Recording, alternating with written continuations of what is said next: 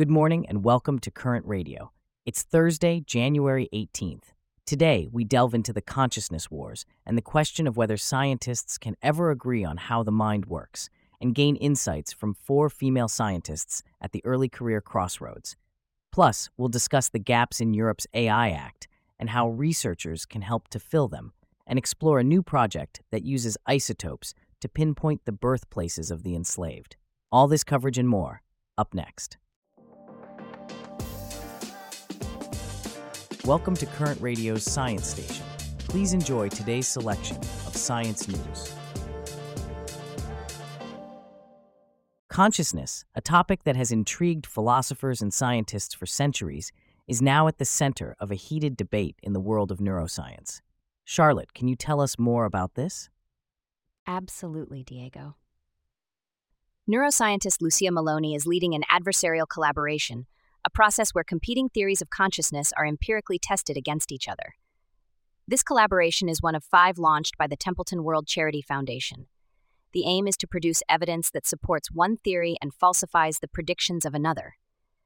Maloney's group is testing 2 prominent ideas: integrated information theory, which claims that consciousness amounts to the degree of integrated information generated by a system such as the human brain, and global neuronal workspace theory, which claims that mental content becomes conscious when the information is broadcast across the brain through a specialized network. This sounds like a complex task. How are these theories being tested? Indeed, it's a complex and contentious task. The researchers have devised experiments to test the predictions of each theory. For instance, one experiment involved participants being shown a series of pictures and symbols and asked to report when certain images appeared. The results of these experiments are then used to evaluate the validity of each theory. However, this process has not been without its challenges. The field of consciousness research is fraught with disagreements and differing interpretations, which can make it difficult to reach a consensus.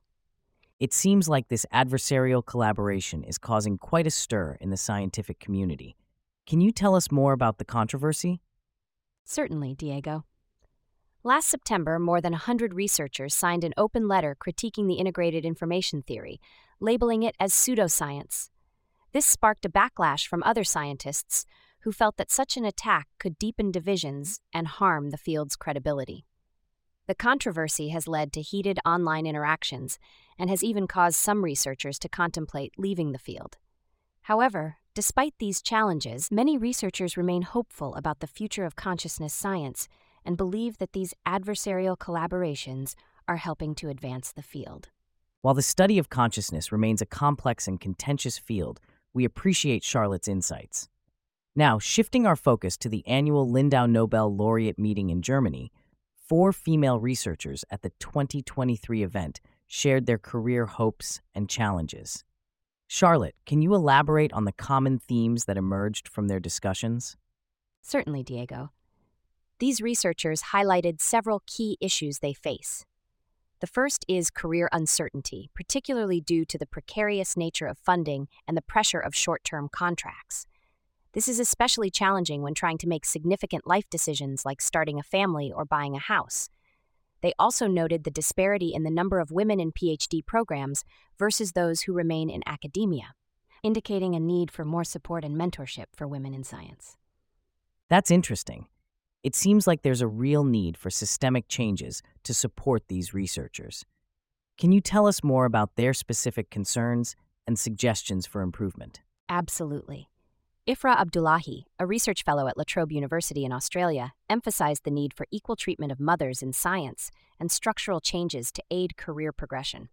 She also highlighted the importance of mentorship, particularly from individuals who understand the unique challenges faced by women in academia. Piper Rodding, a PhD candidate at the University of Wisconsin-Madison, stressed the importance of prioritizing mental health and developing a supportive network to combat the stigma around mental health issues in academia. Cottrell Tamasar, a PhD candidate at the University of Newcastle, called for a broadening of definitions of success beyond conventional academic paths. And Prakriti Gupta, a pediatric critical care specialist in India, spoke about the difficult choices she faces in trying to balance her roles as a clinician and a researcher. While there are significant challenges in supporting early career researchers, particularly women, in their academic journeys, we appreciate Charlotte's insights. In other news, the European Commission recently announced its AI Act, aiming to address risks from artificial intelligence applications. This act will create new regulations across all 27 European Union member states and establish an AI office. Charlotte, can you tell us more about this?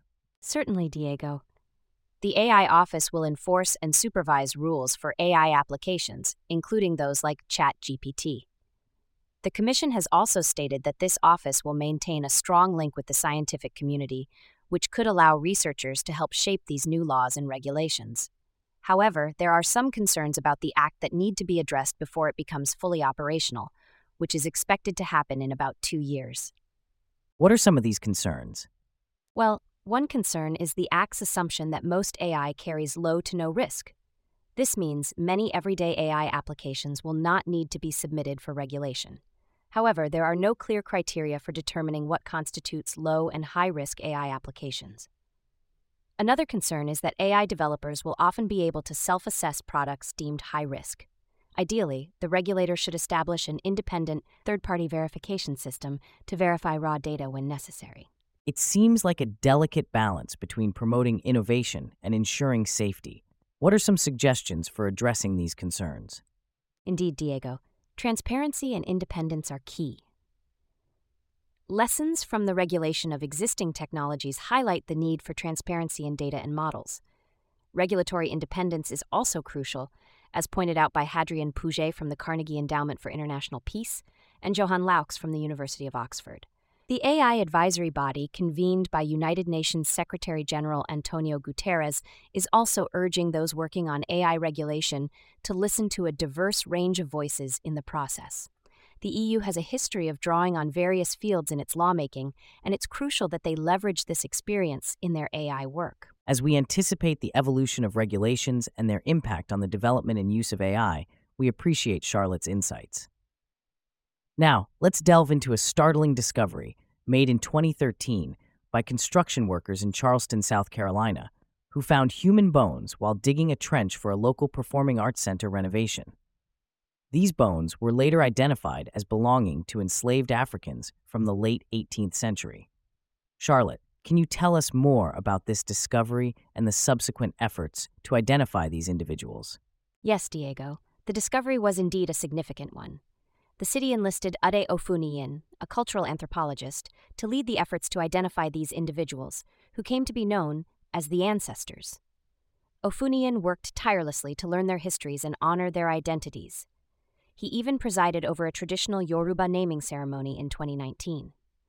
After Ofuniyin's unexpected death in 2020, the Anson Street African Burial Ground Project continued his work. I understand that DNA analysis was used to learn more about the ancestors. Can you share more about that? Absolutely. With the consent of Charleston's African American community, DNA samples were extracted from the remains of the ancestors. The analysis revealed that many of the ancestors hailed from West Central Africa, West Africa, or Sub-Saharan Africa. One was found to have mixed West African and Native American heritage. However, as anthropologist Vicky Oelze points out, DNA can only tell us so much. It can't provide a complete picture of a person's culture, language, beliefs, and practices. So how do scientists like Elze go about getting a more complete picture? Elze uses a tool called isotope mapping. Different geographic regions have different proportions of elements. By focusing on specific isotopes like strontium 86 and 87, Elze and her team can trace the origins of individuals with more precision. They created a map of Angola showing where different concentrations of these isotopes are found. They then compared this map to the isotopes found in teeth recovered from the Charleston burial ground and other African burial grounds. This allowed them to identify specific regions in Angola where some of the ancestors likely originated. That's fascinating. And what are the implications of this research? This research provides a more complete and personal view of who enslaved individuals really were. It can help historians understand the depth of the transatlantic slave trade's penetration into the interior of Africa. And it's not just about the past.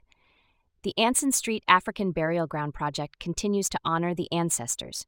They're planning a monument featuring bronze casts of the hands of 36 Charleston residents who roughly match the ancestors' heritage, sexes, and ages at death. This monument will be a symbol of unity and remembrance.